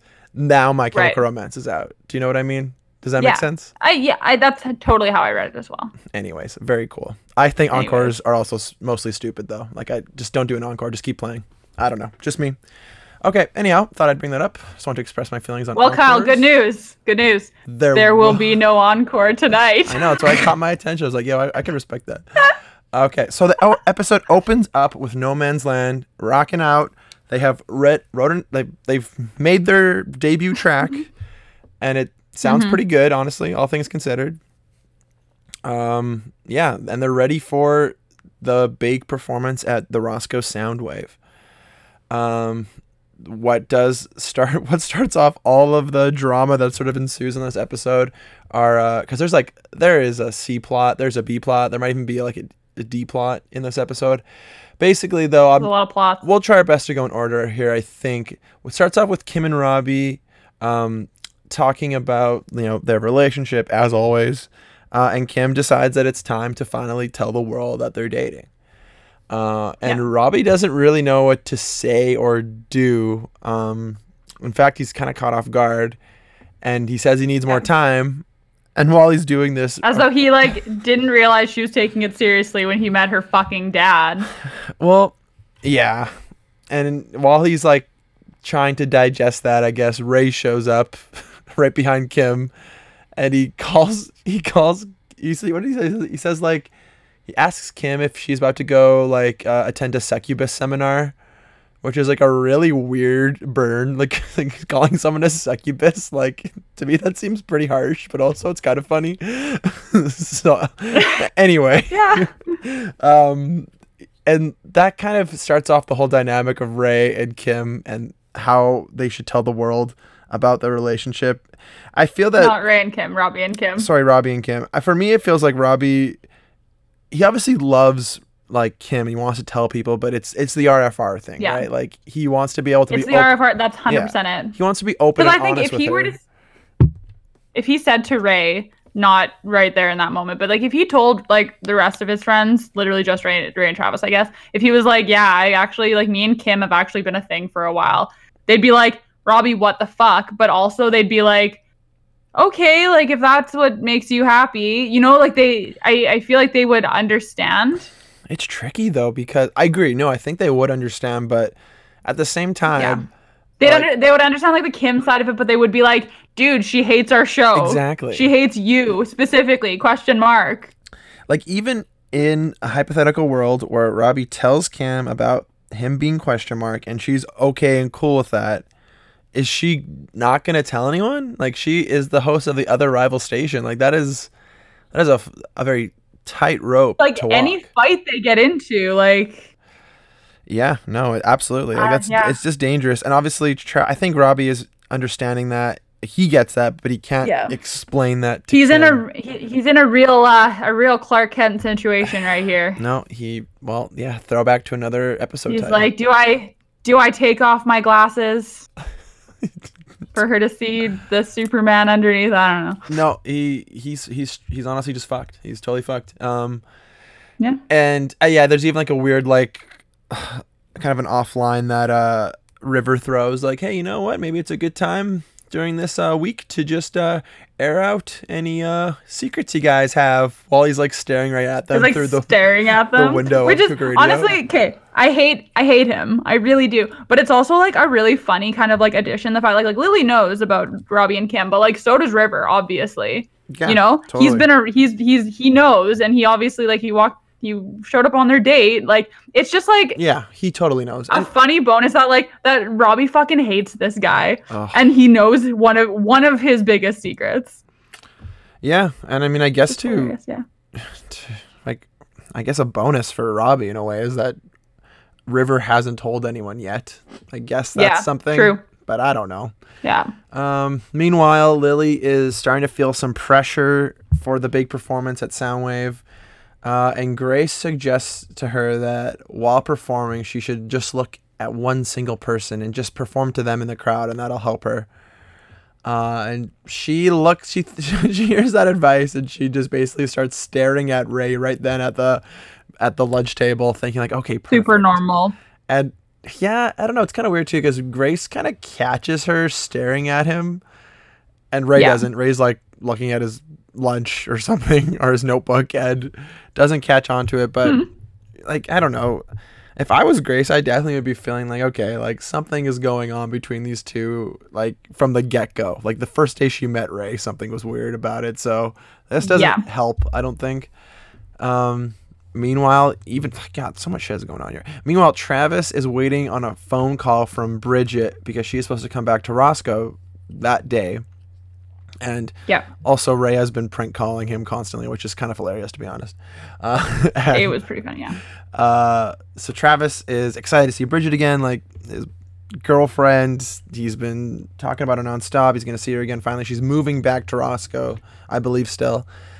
And that's kind of the stage for those three dynamics. So we have, Grace and Ray and Lily. We have Robbie and Kim, and we have Travis and Bridget. The whole gang is involved in some sort of triangle or issue. Yeah. However, the one thing I do need to bring up is one band that that gets mentioned, and I know will come up later. Is while they're talking about love and romance, Travis says, "Oh, here's a band who knows how to say I love you. It's the Trews." Okay, I don't know if anyone out here listening right now knows who the fuck the Trews are, but I know we definitely do. They come up in like next season. They definitely do, and I know Canadians know the Trews big time. Mm-hmm. Jamie, do you fuck with the Trews? I never fucked with the Trews other than Radio Free Roscoe. I will always remember how lame I thought it was that RFR had the Trews on, because I always thought that RFR was so cool with the music, and like their bands, like even to this day I don't know who they are. They just like would pick cool like undiscovered obscure bands to have on the show. I will always think it was so fucking lame that RFR had the Trews on, because the Trews, for the record, totally suck. The Trews suck big time. One time the Trews played our local exhibition, or a local fair that we have every summer, the Saskatoon X, and they played a rendition of their song Tired of Waiting for like, I think it was a 12-minute version. Like it just kept going. They just kept saying how tired they were of waiting and how tired they were. And aren't we all? I just can't express enough how that was maybe the worst performance I've ever seen. So I don't want to be too harsh to the Trews. I think I already have been, but I was gonna say any harsher. But I don't fuck with the Trews. I just need it to be known. Not a huge fan. I'm sure they're great people, but music not for me. Anyhow, that was a distractor for the episode, but you're right, Jamie. It will get worse in episodes to come. Okay. At this moment, Bridget finally arrives, or calls Travis, actually, and he's very stoked. Yeah. Probably a little too stoked. Like we were talking earlier, Travis has kind of been weird. He's become this like puppy dog kind of about her. I don't know what you would call it. Yeah. Well, I mean, for him, he says he's just like it's all love, right? Like he's just blinded by love. But it's still very strange. Also super funny because he's like, "Well, guys, I gotta dip out early from the show. She's waiting at Mickey's." I was like, "Don't you guys have homes? Like you got nowhere else to meet, huh?" Like she just flew in from Hong Kong or wherever she came from, and she's like, "Yep, off to Mickey's." Sure. Well, okay. Well, no, they meet at Why Mickey's not? because he's taking her for another tour of the town. He takes her for another tour of the town, and he says, like, "Weren't you excited I stand by everything I just said. Like, she just flew in from Hong Kong or whatever, and he's like, off we go. Yeah, I don't know. Whatever. I do. Yeah, I don't know. We'll get into it a little bit later, but I feel a little bit bad for Travis, but he's definitely being a bit annoying. There's just no doubt about it. Yeah. No Man's Land is practicing for their big set. It's a lot of pressure for them. Lily admits to Parker that the song that they wrote is actually about Ray. And Parker being the great friend as always, she's like, I'm not really sure if that's a good idea to play this song about Ray, or like, do you think that, like, she's just trying to like pick her brain about it. Has like, she's really like, she's got a good like feel on the situation. She's got a, what is it, a moral compass? I think Parker has a good moral compass. I think that's the term. Yeah, absolutely. Yeah, because I think the original song is "You Belong to Me." Is that kind of what it was supposed to be? Yes. We get a little chorus of it, and it's you belong to me is the song. Which of course is saying Ray belongs to Lily, but what Parker has to remind Lily, unfortunately, is that Ray is dating someone whose name is not Lily Randall. Not Lily. And Lily's like, I just have to go for it. Like, she just is very like classic. Which I can kind of respect to an extent. Lily. But in my mind, it's like just way too late on that front. Like, you took your sweet ass time. Yeah. Yeah. You know, I don't know. There's one thing I didn't really understand is Ray is trying to write something to Grace. I think poetry for Grace. And he says to Lily that he is scared to kiss her because he's worried that someone will... Hey, hold on. No, wait. No. That's not what's happening. They talk about this on the show, and it's something about missed opportunity, essentially, right? So pretty much Ray says, well, guys, do you ever, like, you know, you're blow drying your hair and you think you hear the phone ringing, but as soon as you turn off the blow dryer, there's nothing's ringing, and you just have to wonder if it was ever ringing in the first place, where I'm like, well, dude, I mean, go check and see if you had any missed calls. It's not that hard. Easy enough. But poetically, great little thing, right? Where it's like it's all about missed opportunity. And then he says this, and like he says this to Lily, right? And then so they talk about it later, and he says how like he's scared to, or he hasn't kissed her. I guess he hasn't kissed her at all yet, hey? Yeah, and so he's worried that if he does, he's gonna feel like he's just worried he's not gonna hear the phone ringing. Yeah. Which is kind of an interesting if he kisses her. But why would he tell Lily this? Because it's like, Ray, Ray, do you know? Do you know then? Like, what are you saying? It's like, I hate this because, like, they sometimes give Ray these little, like, poetic things, and where, like, it makes it a lot bigger brain than he ever is any other time. And I'm just like, does he get it or no? It's really hard to tell. It frustrates me because it's like, it's a nice moment because of it's him kind of being like, I don't want to miss the phone. And then Lily's like, it's me. I am the phone that is ringing. I have to tell him that I am the phone that is ringing so he doesn't miss the call, you know? And actually, yeah, that's a good point. Because now I think about it, like, I don't know. It's weird because I think the way Ray is feeling is fair because he's been so obsessed with Lily for so long. He finally has this new girl that he likes, and he's just worried about it. Like, it's a sort of a big commitment to start something serious with someone new. I can understand that. That's fair. But it's weird because he's telling Lily about it. Like, he should be telling this to, like, Robbie or, like, Travis, really anyone else. But him telling this to Lily is, like, a whole different context. I don't really blame Ray for feeling that way totally, but you're right. Like, I guess the whole thing is he hasn't made up his mind yet, which is just kind of unfortunate. But this interaction between the two of them just makes things so messy. It does. Yeah. Meanwhile, we finally see Travis and Bridget together again, and Travis is like noticeably, obsessed with Bridget, and you can kind of tell that she's just not quite into it. Yeah. And they have this kind of exchange in the hallway. It's kind of interesting just because like when she appeared last time and he really held back, right? And then that was the whole thing, is that he like was really holding back on his feelings, and it's like now he's just like just completely obsessed, and it's just you can see how much has like changed, I guess so, for him. Interestingly enough, though, Parker kind of sees this interaction in the hallway and tells Travis basically like, oh, like if you really like this girl, you should just tell her. Like you should tell her you love her. And Travis is like, you know what? Thanks for the advice. And he like gives her this hug.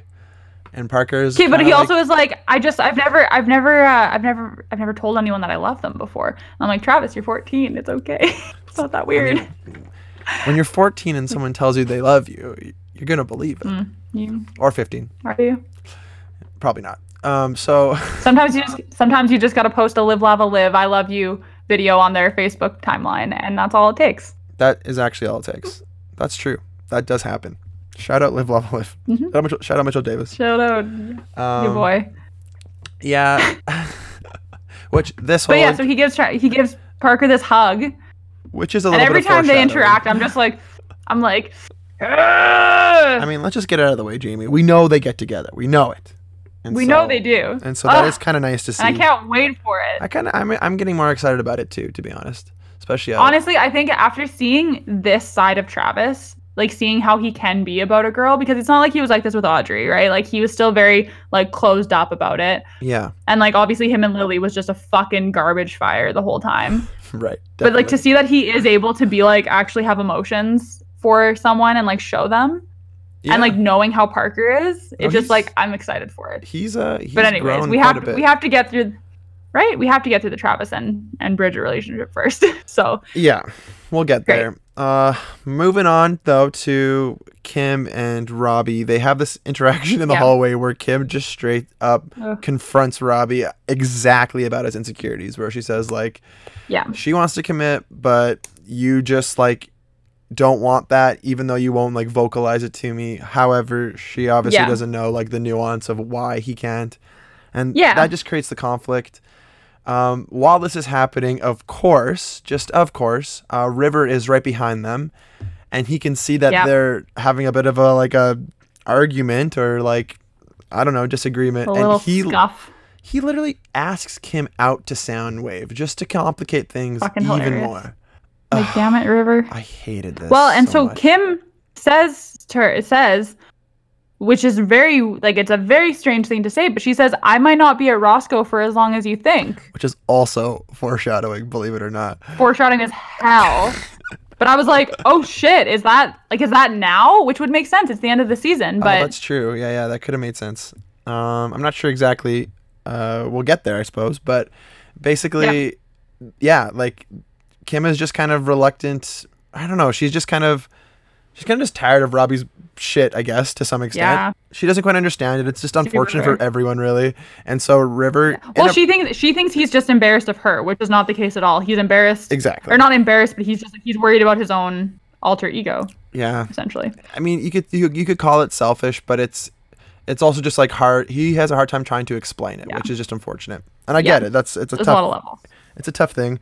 Yeah. And River kind of asks Kim to Soundwave in a pretty like harmless way, more or less, and she accepts fairly harmlessly. However, I don't know if like, even though you haven't like told people publicly that you're dating, but you're still an item. I don't know if I would go to something with someone else just for fun. Like, I don't know. That seems a little bit harsh to Robbie, honestly. Well, and it's not like Robbie's going with Lily because they're both dateless. This is River. It's different. Asking Kim. Yes. And there's been this weird dynamic between them this whole time. So it's definitely like spiteful. Yeah, I think so. Absolutely. Which is too bad. But hey, whatever.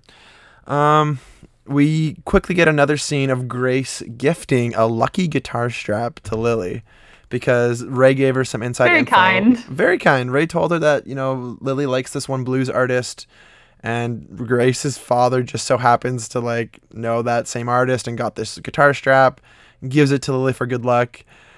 And it is weird, right? Because Grace has this moment of like just trying to be nice, but also trying to get some understanding about her and Ray's relationship from Lily, which little does she know, super weird, that's the worst person you should be asking. However, to Lily's credit, Grace kind of should know. She handles it pretty.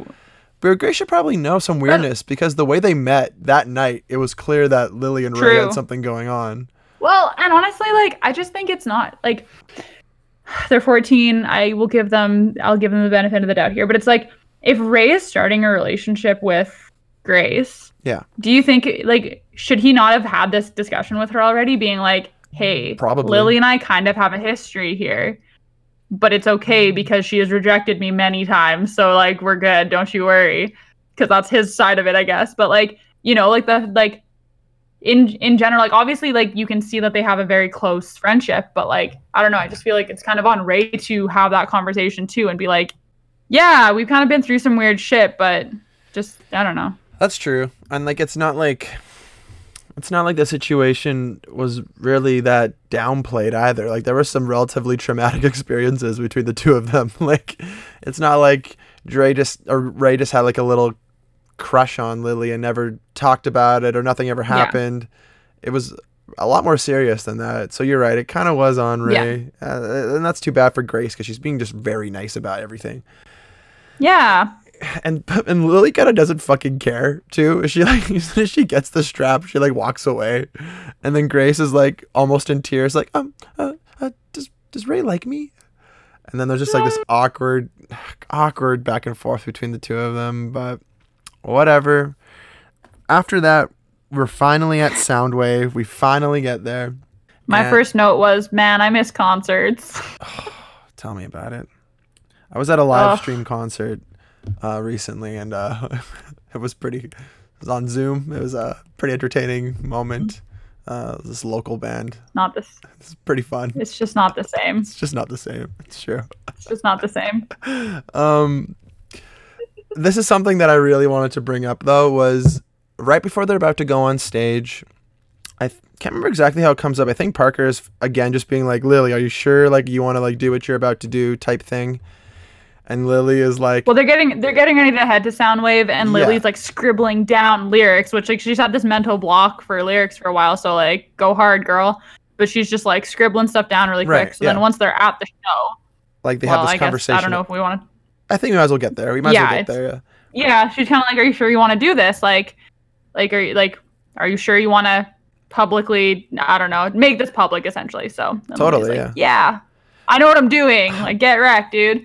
But it's more than that, though. She's like, I'm Lily Randall, always doing the right thing. I'm the girl next door. And it's like, okay, hold on. No one's ever thought of you that way, Lily.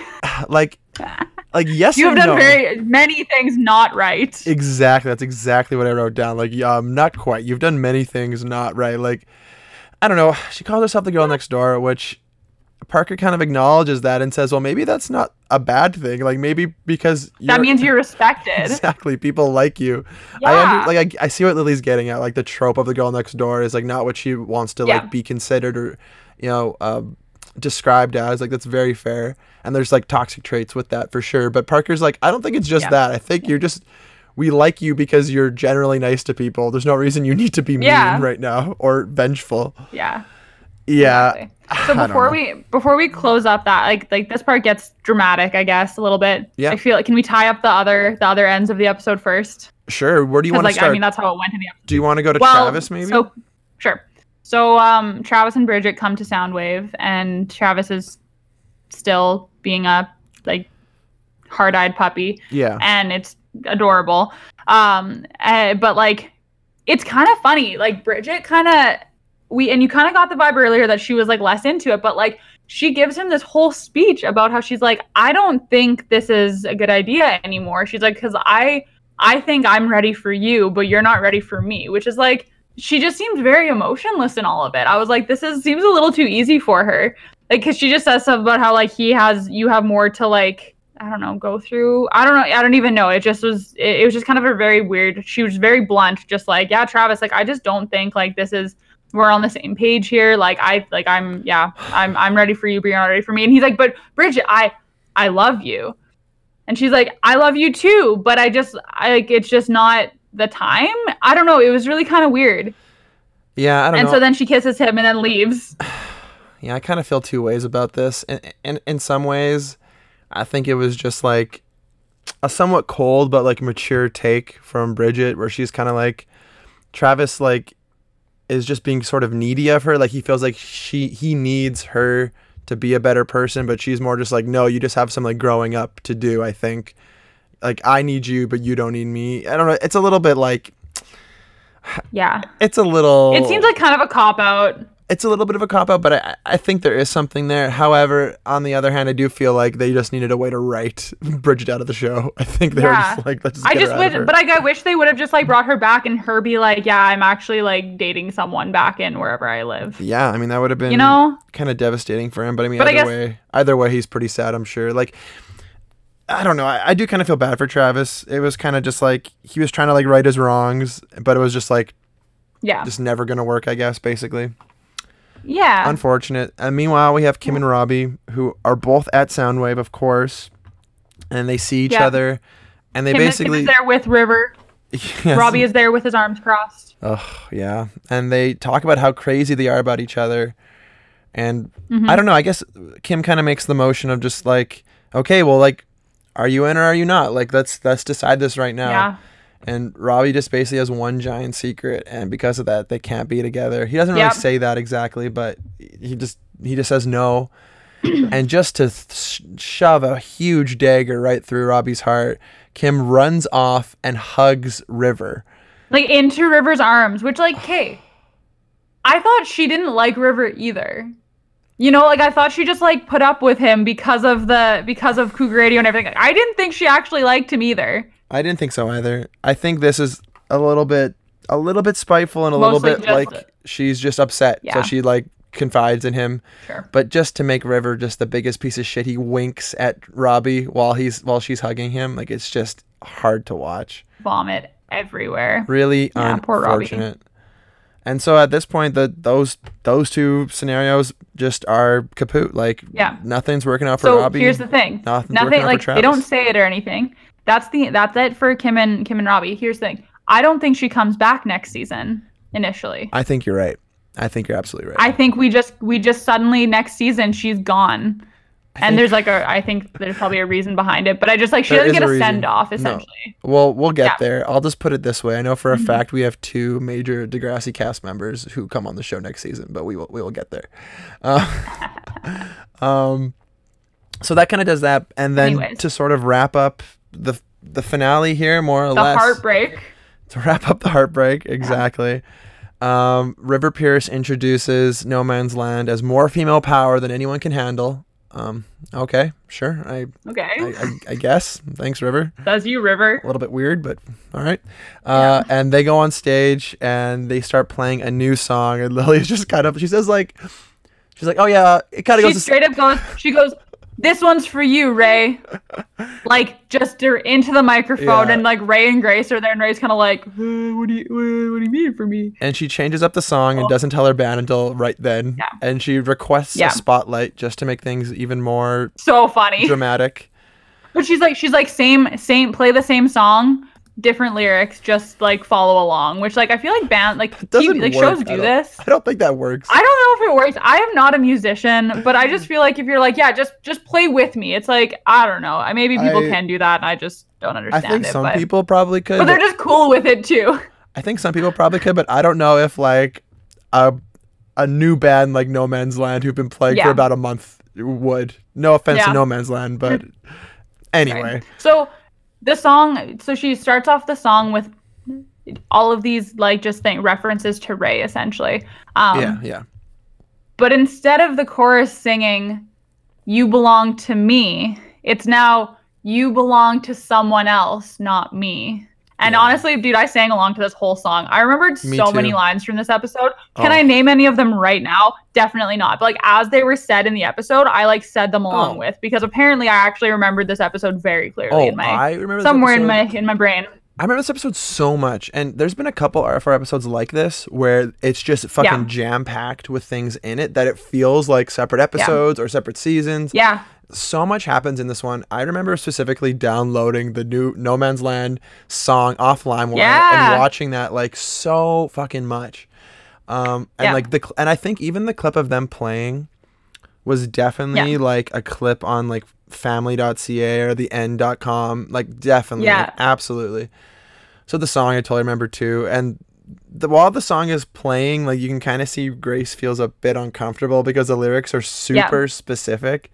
However, awkward for everyone, I guess. As soon as the song is done, I hated this so much. Not even just because the song is done. During the song, they're making out. They're making out, so they finally kiss. Ray is like, "This is the moment. I should probably kiss her." Seriously? I mean, in a way, disgusting. Like I'm trying to understand. For Ray, it kind of makes sense because it's like, well, now I know. But for Lily, it's a fucking dagger. Like that hurts so much. Yeah. Well, and the thing is, there's it's a lot not of layers. like, I don't know. The thing is, so the way I read this, okay, is it's not Lily giving her blessing of you belong to someone else, not me. It's her expressing the fact that she doesn't want him to belong to him. She's putting it out there that you currently belong to someone else, not right. So like that's absolutely. That's how you. Okay, that's exactly it. Yeah, it's not a blessing. It's her telling him like you belong to someone else, not me. But I want it to be me. But of course, Ray is just not the smartest guy in the bunch, so he doesn't. I think he reads that as like a blessing being given to him and being like, okay, I should be with Grace. Yeah, exactly.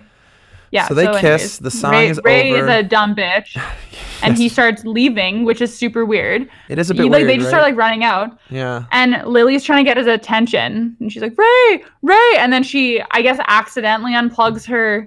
Yeah. No, she purposely unplugs her guitar. I don't know. And then she's trying to run after them, and she's like, Ray, and I remember this part so vividly of her trying to run after them into the crowd, but the crowd then just like engulfing her, and she goes, Ray, I love you. Yeah. And then it ends. Yeah, and I'm almost positive. Gone. No, it doesn't end. It doesn't end. He stops. Yes, and he's with like, did Grace, I hear anything? And did he hear the phone ring? Was that the phone ringing? Did he hear her say, I love you? Exactly. And then it ends. And I'm almost positive that ending is actually what opens the next season. Like that is like the opening to like remind us what was going on. I'm pretty positive that's what happens. The same way they did like the Lily Travis kiss to start off this season. Yeah, of course, right? Yes. Yeah. Yeah. No. So it's heated. So things end. I guess in a way, the only person who's coming out good is Ray. Somewhat, or like doing well. Everyone else, Lily's down in the dumps. Robbie's down in the dumps. Yeah. Travis is down in the dumps. Things are not looking good for most of this crew. Yeah. And yet again, the Lily and Ray saga continues where they both have to figure out what the fuck they're doing. But I have to admit, I love this episode. I think it ended on such a high note. Great. And like the last 3 episodes that we talked about leading up to this, they just have such a good conclusion with this episode. They all flowed. Yeah. Totally. They all flowed so well. And it's just they weirdly all kind of went together. Absolutely, they did. No, like the only real subplot that didn't fit was the Robbie Travis trying to be more worldly. That was the only thing that wasn't super like relevant. Yeah, I mean those things happen too. It's hard to always ignore them. Yeah. Overall, I thought this was a really good way to end the season. I thought these last 4 episodes in general were really good. Some of them were just a bit like not quite filler, but they were just like adding to a common goal. The music from this episode, of course, we have the Trues with Not Ready to Go. Yeah. We have a band called Hawaii with a song called Break You. And then we have the 68s yet again with their song What's a Boy to Do, which they performed live at Soundwave, actually, which is kind of cool. So shout out to that. Any last thoughts on these episodes, Jamie? I don't know. I'm pretty fired up, honestly. I'm excited. Again, as usual, I'm so excited to dive into the next season just because, like... I am too. Now we're at the end, right? Like, we're diving into the last season. We've got 13 episodes to go. 13 reasons why. There's things I remember that I'm like, it's going to happen in these next 13 episodes, we haven't even seen Jake Epstein yet. Like, things are about to get oh my God, wild. Jake Epstein. Holy God. Yeah, well... Yeah, it's just... I'm stoked. I think we're going to have a lot to look forward to. If any listeners out there want to, follow along with us, we will post a link to a great YouTube playlist in the show notes so you can watch with us to see what happens in the next season. We'll be covering the next 3 episodes of the show, as always. This week we do 4 just to kind of round out the season, but we normally do 3. You can also contact us at myteenangsasapodcast@gmail.com or myteenangspod on Twitter and Instagram. And if you like the show, you enjoy what it's about, what we're doing, please feel free to tell a friend or rate us, review us on iTunes, or I guess Apple Podcasts. God, I'll just never remember to say that. Apple Podcasts or Spotify, all that good stuff. We really appreciate it. And yeah, we're coming to a close somewhat and shortly on Radio Free Roscoe, but we will be covering other shows in the future. So if you have any suggestions, please let us know. We're still taking those. So thank you, everyone, for listening. This has been My Teen Angst as a Podcast. I'm Kyle. And I'm Jamie. You guys take care.